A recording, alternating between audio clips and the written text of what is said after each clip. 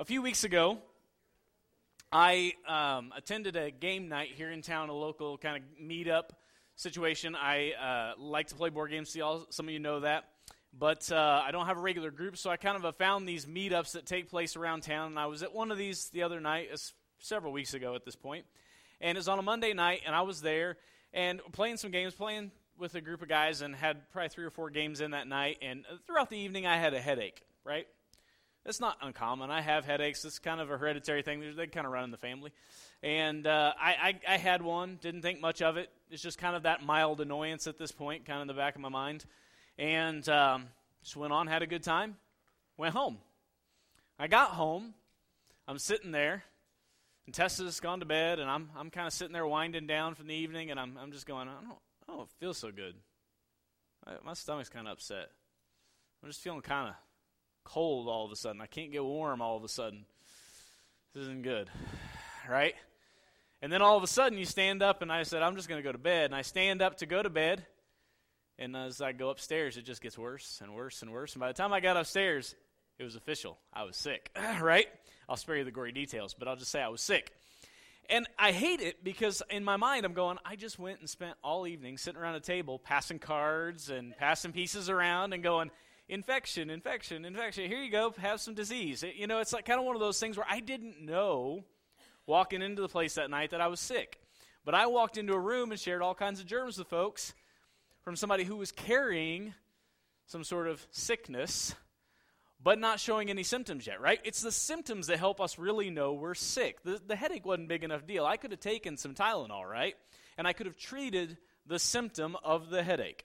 But ultimately, at the end of the day, the symptom of the headache would have maybe been alleviated, but it wouldn't have stopped the germs that were working in other ways in my body, because I know based off what happened the next couple days, it was more than just a headache, right? And so in the midst of that, I could have treated the headache, but that was the only symptom I had to work with. And it's the same thing. If you go to the doctor and they say, all right, what are your symptoms? We need to know how this is reacting with your body, how this is affecting you, so that we know how to treat it, right? And that's the first thing we kind of say, well, what are the symptoms? We're on WebMD trying to figure things out, trying to self-diagnose and all this kind of fun stuff. In the midst of that whole situation, I hated the fact that I didn't know I already was infected, but the symptoms hadn't really shown up. And if I had tried to treat the ones I had, it wouldn't have worked, because ultimately there's something deeper. And the same is true with our spiritual life. When we're talking about this sickness that we all have, there is a difference between the root of what is really going on in our lives and the symptoms that continue to show themselves as active working sin that we see played out. And so for the next several weeks, we're going to actually start a new series. I told you I was done with Be Still. We finished that up last week. This week we're starting a new series just called The Sickness. Because leading up to Easter, I think it's important for us to take a look at what is broken within us and what is wrong with us that God is ultimately trying to redeem and restore and correct. What is it he's trying to treat by sending his son as the ultimate treatment plan? And so this series, The Sickness, as we're kind of calling it, is going to be kind of a look at Genesis chapters 1 through 11. You all know I like to go to the beginning, right? We're really going to camp out in the beginning for the next few weeks. Chapters 1 through 11 is really this interesting picture of what is happening with humanity and what God created to be good and has now been infected with this sickness of sin in our lives. And what happens is this kind of spirals out of control, and how it starts to show itself in the symptoms in the people's lives, and how it just continues to get worse and worse and worse, because the first 11 chapters kind of set the tone for how broken we are. And then chapter 12 is this beautiful picture of how God starts to correct the problem. And so leading into Easter, we'll make a bit of a transition. Obviously, we're talking about the resurrection. No spoilers, I know. We'll start a new little series there about God's treatment plan, to how to cure us, how to bring us back into relationship with him. But I think as we kind of started this year off talking about a need to let God reveal himself to us, and we talked about how we can find ways in our life to be still and quiet ourselves before God, I think one of these next logical steps is let's talk about how these symptoms start to show up in our life, so that when we are being still, when we are seeking God's face, he can more accurately diagnose and show us what's going on in our hearts. And so if you would, we're going to start to get into God's Word and do some other things here, but I want to bow our heads for a word of prayer before we get too much further. Father, I'm thankful for everything we've heard this morning, from the testimonies, for the sharing of hearts, Father, to the lifting up of hearts in your name. And Father, it's my desire and always my heart's desire to see you glorified and lifted up. And this morning, you know that there's probably lots of things I could say. But Father, as Justin prayed, I pray you just get me out of the way. That all the things I have to say would be far less important than all the things you want to speak into our hearts and lives this morning. And so, Father, I pray that you speak to us, that you move in our lives and in our hearts, and that, again, just like Luke 5 kind of says, and many other places in the gospel say, Father, you told us that you came to this world not for the healthy, but for the sick, to restore this brokenness that's here, Father, not to only hang out with people who have it together, but to continue to work on and heal the brokenness that's in our hearts. And so this morning, Father, I know we all walk into this room with brokenness and sickness in our hearts. And so, Father, I pray this morning you begin that work in us and start to help us walk through that. I love you, and it's in the wonderful name of Jesus I pray all these things. Amen. So, like all kids, my kids tend to grab onto something for a span of time and latch onto it really hard. So, like, they get into a movie, we watch that movie for weeks on end, like 6 times a day. Not really, but a lot. Feels like 6 times a day. Same kind of thing sometimes happens with bedtime stories, right? You'll go to say, hey, what bedtime story are we reading? And they'll go grab the same book over and over and over again. And you're going, oh, goody, that book again. But right now, recently, it's been this one, which I don't mind because it's kind of short. Bert and Ernie's first book of opposites. All right? So Bert and Ernie here, Sesame Street, it kind of looks like this. They got the guys in a scene that says, hello, today Bert and Ernie are learning about opposites. Do you know the opposite of hello? I can't read the next line until you say it. Goodbye, right? Yeah, it's how the way the story works, right? I read that part and then I look at Silas. I go, do you know the opposite of goodbye? And when we first started reading the book, he's like, I don't know what you're talking about. What's opposites? Like, you think about a 3-year-old grasping the concept of opposites. Like, it's easy to know maybe the opposite of hello is goodbye. We say those differently, but to know that the context of the word opposite means that, he hadn't quite grasped that. So it's kind of fun to see the lights click on. So that's right. The opposite of hello is goodbye. Or you read the next page and it says, shh, when Bert goes to the library, he must be very quiet. Do you know the opposite of quiet? Loud, right? Yeah, yes, the opposite of quiet is loud. When Ernie plays the drums, it is very loud. So, Bert and Ernie's book of opposites has gotten into a lot of fun conversations where it's fun to see that light bulb come on and he starts to grasp, okay, I get it, and he knows all these now, but I thought, does he really understand the term opposites? So I would test him a little bit, right? I'd give him some options and some opportunities to come up with others. So I thought it'd be fun for a minute to test you all and how good you are with your opposites, okay? So a little quiz. Here's how this will work. I'll say a word and you give me the opposite. Good? We understand? All right. It's not what I meant. We'll get to that. Slow.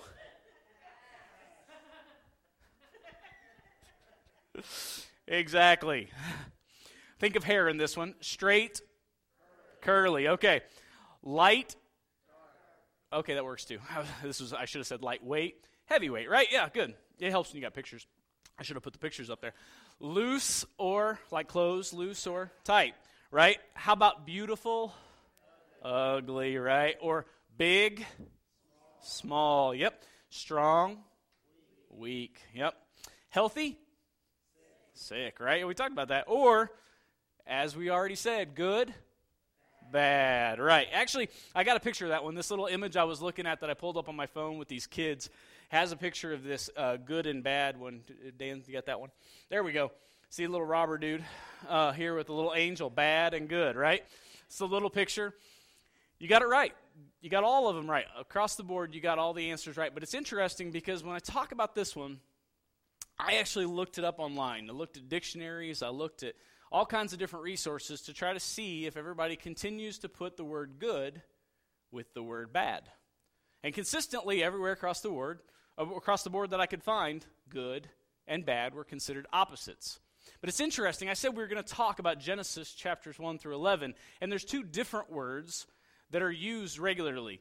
Good versus evil, right? And I'm not saying necessarily they're opposites, but I do think that the way we have treated those words in our head makes a big difference. The way that we've started to think about these words and the definitions and the meanings we start to give them really matter. And we're going to come back to that in a minute and how I think our culture and our world see these two words, good and evil. But to kind of set the tone for Genesis and what we're going to be working through in Genesis, I got a little video. If you don't know, you've maybe heard me mention it, thebibleproject.com. They got a lot of tremendous resources. They've got a lot of videos online, and they continue to make more. It's a non-for-profit organization, so everything they have online is free. They have great overviews of a book. If you're going to read a book of Scripture and you're like, I'm not really sure I understand what this is really trying to get at, you can watch their overviews ahead of time, and they do a great job. And that's actually what I want to show you, is a little part one of the book of Genesis that will walk us through this intro to these chapters we're going to be looking at. So if you would, turn your attention there and check this out. The first book in the Bible is a book you've probably heard of. It's called Genesis. Genesis comes from a Hebrew word. It's pronounced reshit, and it just means beginning. Now, there's a lot of stories from the book of Genesis, and it's easy just to pull out a specific story and try to tell you what it might mean. But we think the best way to understand this book is to look at the book as a whole and show you how the whole thing is designed. The book is designed to fall into two main parts. You have chapters 1 through 11, which is telling the story of God and the whole world.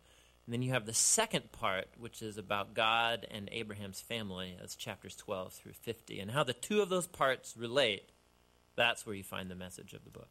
Okay, so let's start back at the beginning. The first part of Genesis begins with a creation story where God creates everything. And how exactly that happens, of course, that's where all the debates come. But he takes a dark, watery chaos and he turns it into a beautiful garden where humans can flourish. That sounds nice. It does sound nice. In fact, 7 different times God says of all that he's made that it's good. And this is where we meet the first human characters in the Bible, Adam and Eve. They're both individual characters, but they're also representative. Adam is the Hebrew word for humanity, and Eve is the Hebrew word for life. And God creates them in his image. In other words, humanity reflects, or is meant to reflect, the creativity, the goodness, and character of the Creator out into the world that he's made. And they're supposed to reproduce and make cultures and neighborhoods and art and gardens and everything else. But he gives them a moral choice about how they're going to go about building this world. And this is what the tree of the knowledge of good and evil is all about. And he tells them, don't eat of the fruit of this tree or you will die. What's that all about? So up till now, God has been the one defining and providing what is good. And so God is the one with the knowledge of good and evil. But now this tree represents a choice. Will the humans trust God's definition of good and evil, or are they going to seize the opportunity and define good and evil for themselves? And Adam and Eve eat the fruit. This is the core biblical explanation for that concept of sin, that desire to call the shots myself. It's the inward turn of the human heart to do what's good for me and my tribe, even if it's at the expense of you and your tribe. And the problem is humans are horrible at defining good and evil without God. And so now that humanity's made this choice, things get really bad. So Genesis 3 through 11 is like tracing this downward spiral of all humanity. So Adam and Eve, they can't trust each other anymore. And so there's a little story about how they were naked and felt fine about it beforehand, but now they feel shameful because all of a sudden Adam's definition of good and evil might be different than Eve's, and so they hide from each other. Then there's another story of temptation. Cain is jealous of his brother Abel, and he gives in and kills him. There's a story right after Cain about a guy named Lamech, and all we know about Lamech is that he accumulates wives like property, and he sings songs about how he's a more violent, vengeful person than Cain ever was, and he's proud of it. Things get so bad with the human race that we see God decide to just wipe us out.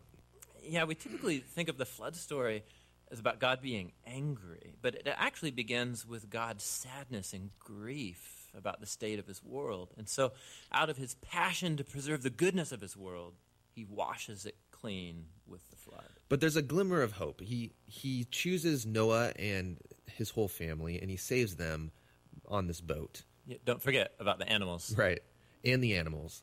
So Noah and his family are going to reboot all of humanity. I mean, he must be a pretty great guy. But this is the story most people don't know because it's kind of weird, is that Noah gets off the boat and he plants a vineyard and he gets totally plastered, and then something sketchy happens in his tent with his son. It's a tragic story. So from here, humanity grows again, but things are as bad as before. And the last story is the famous story of the Tower of Babel. And in this story, you have all of the nations uniting together to use this new technology they have, the brick. And they want to make a name for themselves and build this big city with a huge tower that will reach up to the gods. But God knows that this city will be a nightmare. And so in his mercy, he scatters them. And all of these stories, they're underlining the same basic idea. When humans seize autonomy from God, when they define good and evil for themselves, it results in a world of tragedy and death. And this leaves you wondering, is there any hope for humanity? Yes, yeah, there is. It's the very next story that answers that question. It's the beginning of God's mission to rescue and restore his world.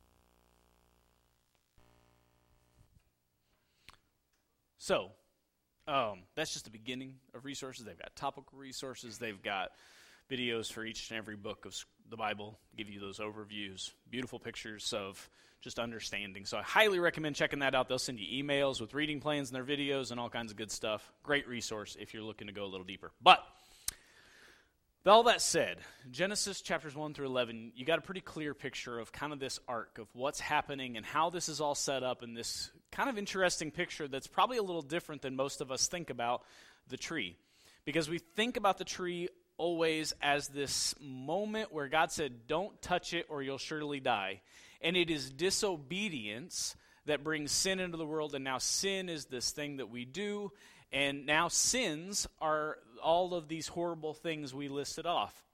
Murder, lying, shamed, being dishonest, doing all these corrupt and evil, horrible things. And really, there's this picture that they're kind of defining and stating that looks a little different, where it's saying humans have said we're not going to trust God and we're not going to rely on God to define good and evil for us. Because if you think about it, this garden that God gave them in Genesis chapter 1, I'm going to hang out mostly in Genesis, so you can turn there and feel free to not worry about me jumping all over creation. If I jump around, it'll mostly be in 1, 2, and 3. We'll make one little jump a little further into the book later. But you see this picture where God's put them in this garden, and he said, not only is it good, at the end he actually says, of chapter 1, starting in verse 28, it says this, and God blessed them, and God said to them, be fruitful and multiply and fill the earth and subdue it and have dominion over the fish and over the sea and over the birds and of the heavens and over every living thing that moves on the earth. And God said, behold, I have given you every plant yielding seed that is on the face of all the earth, and every tree with seed in its fruit. You shall have them for food, and to every beast of the earth, and to every bird of the heavens, and to everything that creeps on the earth, everything that has breath of life, I have given every green plant for food. And it was so. And God saw everything that he had made, and behold, it was very good. And there was evening and there was morning on the sixth day. So here's this picture of God establishing all of this stuff and placing mankind created in his own image and likeness to rule over, subdue, and have dominion over everything he created. It's this amazing gift and this amazing picture, but in the process of God placing Adam and Eve there, the expectation, the one rule, isn't just don't eat of the tree. The expectation is to trust me.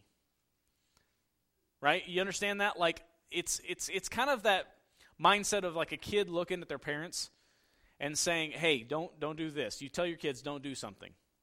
And they have a choice. They have a choice to say, you know what? I want to experience it for myself. I want to try it out for myself. I want to learn from my own experience. I don't want to trust yours. Because I can tell you all day long, running face first into a brick wall is going to result in pain and hurt, right? So don't run in the house, because you're going to face plant into that wall in a second if you don't stop. And I can tell you that all day long, but then the temptation is overwhelming for that little kid, right? And all of a sudden, well, no, but running is so much fun. And I just don't know that I believe you that it's going to hurt. I don't believe you that I'm going to get hurt. I'm invincible, right? This will all be okay. Everything is probably not like you say it is. and then all of a sudden, 5 minutes later, you hear the bam, right? The slam into the wall, and then they're bleeding, and you're going to the hospital, all kinds of fun stuff, right? In the midst of that moment, it's a very similar kind of thing. You can trust that God knows what he's talking about and rely on his wisdom and his understanding of what is going to be good for you and what is going to be bad for you, right? Or detrimental to you. And there's where we get that concept of that good and bad. What is going to be beneficial and good in the way he designed it. But I think that what's beautiful about Genesis and this picture God paints, we've kind of taken the word good, and I feel like we've watered it down a little bit, right? If I say the word good, more often than not, I'm thinking of like good dog, good boy, here's a treat. You know, you behaved well, you didn't pee on the carpet kind of thing for the dog, right? It's a good behavior sort of thing. Or if you go out to a restaurant and I say, how was the food? You're like, that was good. What does that mean? I mean, was it really good, or was it kind of okay, or was it not bad, so it was good? Like, it wasn't the worst food I'd ever had, but it wasn't the best. We didn't go, oh, it was great, you've got to eat there. Like, we look for that review. If somebody says good, it's in my mind, I kind of check that off as, okay, I might get around to it someday, maybe. It wasn't a rave review, but it wasn't a bad review either, right? Good is this kind of word that feels mediocre. It feels like something that is passable, right? And so when we hear people say this all the time, he's a good person. I'm a good person. Why would God do something horrible like that to such a good person? We are defining our own understanding of good because of this fall, because we have chosen to define good and evil for ourselves. And for us, good is this watered down kind of term that means he's relatively well behaved. He's a good boy. He doesn't break the laws. Too bad. I mean, every once in a while he speeds, but that's not that big of a deal, really, right? And we just kind of define good person as like he's generally kind to other people. He's in general a good person. Well, the reality is what God is trying to create in this garden isn't just something that's good and passable. He is creating something that is perfect and beautiful and right, and everything is in order. And the relationship between man and God is perfect and flawless, and God is speaking, and God is teaching, and God is working in the hearts of man.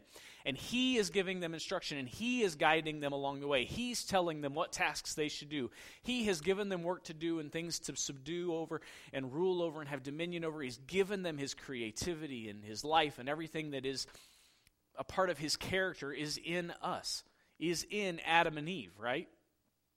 Everything is good and just as it should be, complete and right and whole. But the problem is, the serpent comes along in chapter 3. And in chapter 3, there's this picture of this temptation that takes place. And I want to point your attention to exactly what happens with the serpent. And I know some of you might go, well, they didn't even talk about the snake. That's right. There's other videos where they talk in depth about the snake, and they can't put 20-minute videos together every time. So they try to keep them bite-sized, but trust me, there's a lot of others that talk about in depth what the snake is doing and what is significant about all that. But I want you to hear this temptation, this encounter that takes place. Now the serpent was more crafty than any other beast of the field that the Lord God had made. And he said to the woman, did God actually say you should not eat of the tree in the garden? And the woman said to the serpent, we may eat of the fruit of the trees in the garden.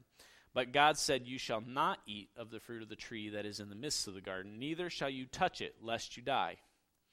But the serpent said to the woman, you'll not surely die. For God knows that when you eat of it, your eyes will be opened, and you will be like God, knowing good and evil. So when the woman saw that the tree was good for food, and that it was a delight to the eyes, and that the tree was, was to be desired to make one wise, she took of its fruit and ate. And she also gave some to her husband who was with her, and he ate. Then the eyes of both were opened, and they knew that they were naked. And they sewed fig leaves together and made themselves loincloths. So here's the deal. The temptation comes in, and the serpent says this, you surely won't die. I love the moment where he tells, this is why he is the master manipulator in this sense, in this moment. If any of you have had an experience with lying in your life, whether you've been the liar or been lied to, some of the worst and most effective lies are the ones that are based on truth. It's called deception. It's the half-truth. Well, I'm going to tell you partially the truth, but I'm going to tell you it in such a way that really misleads you. And in this moment, he says, you won't surely die. Because we know the moment they eat the fruit, they don't drop dead, do they? You surely won't die physically in this moment right away. And that half-truth, that manipulation, breaks some of that trust. Who do I trust? Do I trust you or do I trust God? It puts that seed of doubt. Am I really going to rely and lean on God for everything? Or am I better off to have that for myself? To grasp and hold on to that knowledge so that I can have everything. Because I'm like God in some ways. I'm creative. I'm created in His image in so many levels. So many attributes of what I have and what I possess are like Him. But man, I could be more like Him if I took from this for myself, and I got to kind of decide what's going to be good for me. And I get to decide in this moment that this tree is better for me than what He knows. Because we never get a clear indication. God doesn't say forever and for always you will never be allowed to touch this tree. Right? It's possible, just like me, hey, you're always going to hold my hand as you walk across the street, right? I can tell that to my kids, and they need to hold my hand to walk across the street until they get old enough to understand how the street works, yes? And at that point, I can let them navigate that step on their own. And it's never to say that God was never going to allow us to have knowledge, to have better understanding, but He wanted that to come from Him. He wanted it to be defined on His terms. He wanted it to be given and handed down in the way He wanted it to be. This was all about us trusting and relying and leaning on God, and in that moment, Adam and Eve said, no, we're going to trust and rely and lean on us. What was good was that man rely fully and trust and depend wholly and completely on God for their understanding, for their strength, for their everything. And what man truly did to break relationship with God was what we call evil. And when we say evil, I talked about how we define good. I think when we define evil, there's a different thing that pops into our mind. We automatically start thinking of all these horrible, horrific stories that you start to paint through the rest of the book of Genesis. And we're going to talk about those, but if we look at them truly, there's a deeper seated issue. It's not just the symptom that's showing in murder or in despicable things that happen in a tent, but that's often the thing that comes to our mind when we say evil. We start to think of horrible, horrible things that happen in this world. We think of death. We think of Sodom and Gomorrah and events like that. We think of some of these things that are happening in our world that just seem despicable and despisable. And we think about dictators who kill hundreds and hundreds of people. We think about all the atrocities and the horrible things. We think about black clouds and shadows with dark or bright glowing red eyes coming out of them. When we say evil, we paint this really, really dark picture. But if I were to say to you that every one of us in this room is evil, that makes us uncomfortable. It's easier to define evil as this horrible, very serious, far from us kind of thing, and to kind of water down good, and to keep those terms separated from each other. And the reality is it's exactly what the serpent was doing then, and it's what he's continuing to do now. If I can get you to define these things so incorrectly, and I can get you to take that fruit and let you start deciding what's right and what's wrong, what's good and what's evil, what's right in this world and what's broken and messed up in this world. If I can give that definition over to you, we can see what happens, right? Because everybody has a different definition of what's true and what's right and what's good. And we haphazardly disagree on what's right and wrong all over the place because we all have our own definitions and our own understandings. And the reality of it is this evil doesn't require us to go out and murder someone for us to be evil, to have evil in our hearts. In fact, I said I was going to jump ahead a little bit. Genesis chapter 8, the very end, and we're not going to talk about the flood just yet, but after the flood, there's a significant little thing that God says, and we're going to kind of come back to the flood story later, or more specifically, the tent story. And we're going to look at some of these symptoms over the next couple of weeks. But right here it says this, in verse 20 of chapter 8. Then Noah built an altar to the Lord and took every clean animal and some of every clean bird and offered burnt offerings on the altar. And when the Lord smelled the pleasing aroma, the Lord said in his heart, I will never again curse the ground because of man. For the intention of man's heart is evil from his youth. Neither will I ever again strike down every living creature as I have done. While the earth remains, seed time and harvest, cold and heat, summer and winter, day and night shall not cease. Here's the thing. If I rewind back there a little bit, I will never again curse the ground because of man. That sounds like great news, right? God's just done this, and we know about the rainbow. We know about the promise that's down here in chapter 9. But hear what he said next. I will never again curse the ground because of man, for the intention of man's heart is evil from his youth. I'm never going to curse it again because I could wipe out man after man after man, and God recognizes that from the moment we are born, we are infected with the sickness. That evil has been in our hearts from our youth. Now, there's this beautiful thing, and I want to point this out before I go too far, because I don't want anybody to misunderstand me. We're still in this phase in our house a lot. You know how you give a kid a bath, and then they run through the house completely naked and screaming and giggling and laughing and don't think anything of it? There's an innocence there, where they do not grasp. There is definitely an evil inclination, because that evil is still, no, I want to do it my way. No, I'm going to put my foot down, and I don't care if you're my parent. I'm going to do what I want to do. Do you recognize the evil? I don't care what your definition is. I'm going to do it my way. The beautiful thing is there's also an innocence where that shame and all of those other things hasn't sunk in yet. There's not a really good grasp and understanding, and I believe wholeheartedly that God has grace for innocent. But the reality is, from the moment we are born, we have a selfish tendency that says, I'm going to take care of me, and I'm going to do this thing based off my understanding of what's right and wrong. I'm going to do this thing based off what is always going to be best for me. I'm going to define what's best for me. I'm going to define the best way to use my time. I'm going to define who I should be and what I should be and how I'm going to go. And all of this sickness that seeps in is when we stopped saying, God, what do you want? And we turned it inward and we said, you know what? I want that. And I'm going to take it. Evil that is in our hearts, the sickness that we all have, is the evil in our hearts where we have turned to ourselves and we have put ourselves first and we've said, God takes the back seat. And the problem is that when we talk about evil in the world, it's really easy to point the finger outside the door and say, this world is an evil mess. They're constantly doing this, this, and this, because we've painted this grandiose picture of evil being such a large and horrible and atrocious thing. But it sometimes becomes very difficult for us to really look at ourselves and find the evil that still infects us because we're not killing. We're not participating in this sexual immorality. We're not participating in this thing that the world does. We're not participating in this. Therefore, I'm not an evil person. I'm a pretty good person.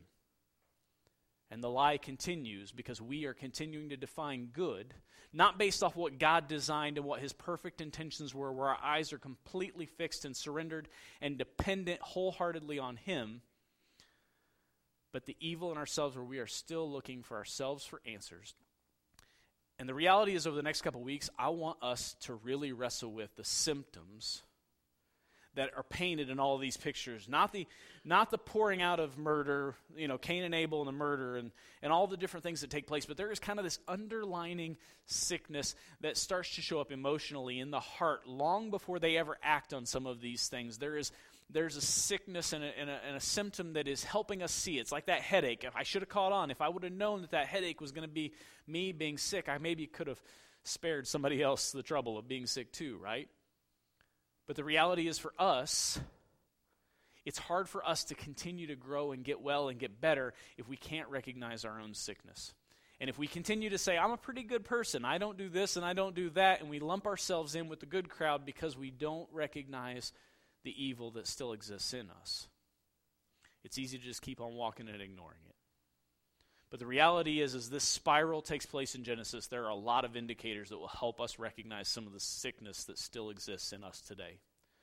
And that's what we want to do, because ultimately, it is extremely important that we turn our eyes to God. We be still and stand in his presence and seek him out to say, God, I want to recognize the evil in my life. I want to recognize my tendencies to be focused on self, because I recognize that I need to be transformed through you and your Son.